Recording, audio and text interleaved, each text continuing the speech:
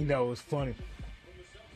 I love life stories. I love when people talk about life stories. You ever see those commercials when people talk about, oh, I was a drug addict and then all of us, and now I'm a millionaire because I applied these 3 simple rules.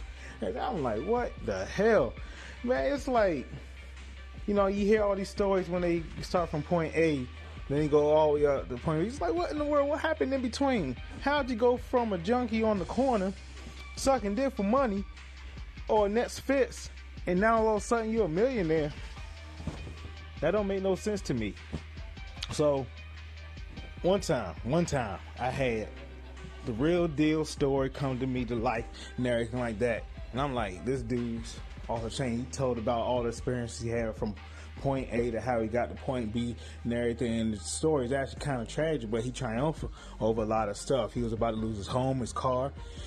It was a job, so he's starting a business and everything, but he ended up continuing going on and stuff. He was in the hospital several times because of stress on his heart and everything. Thought he was having a heart attack a couple times. I mean, I never want people to have that type of stuff, but those are stories that are real, stuff that people go through and everything. You see all this Hollywood fixation and everything, but my main thing is, you know what?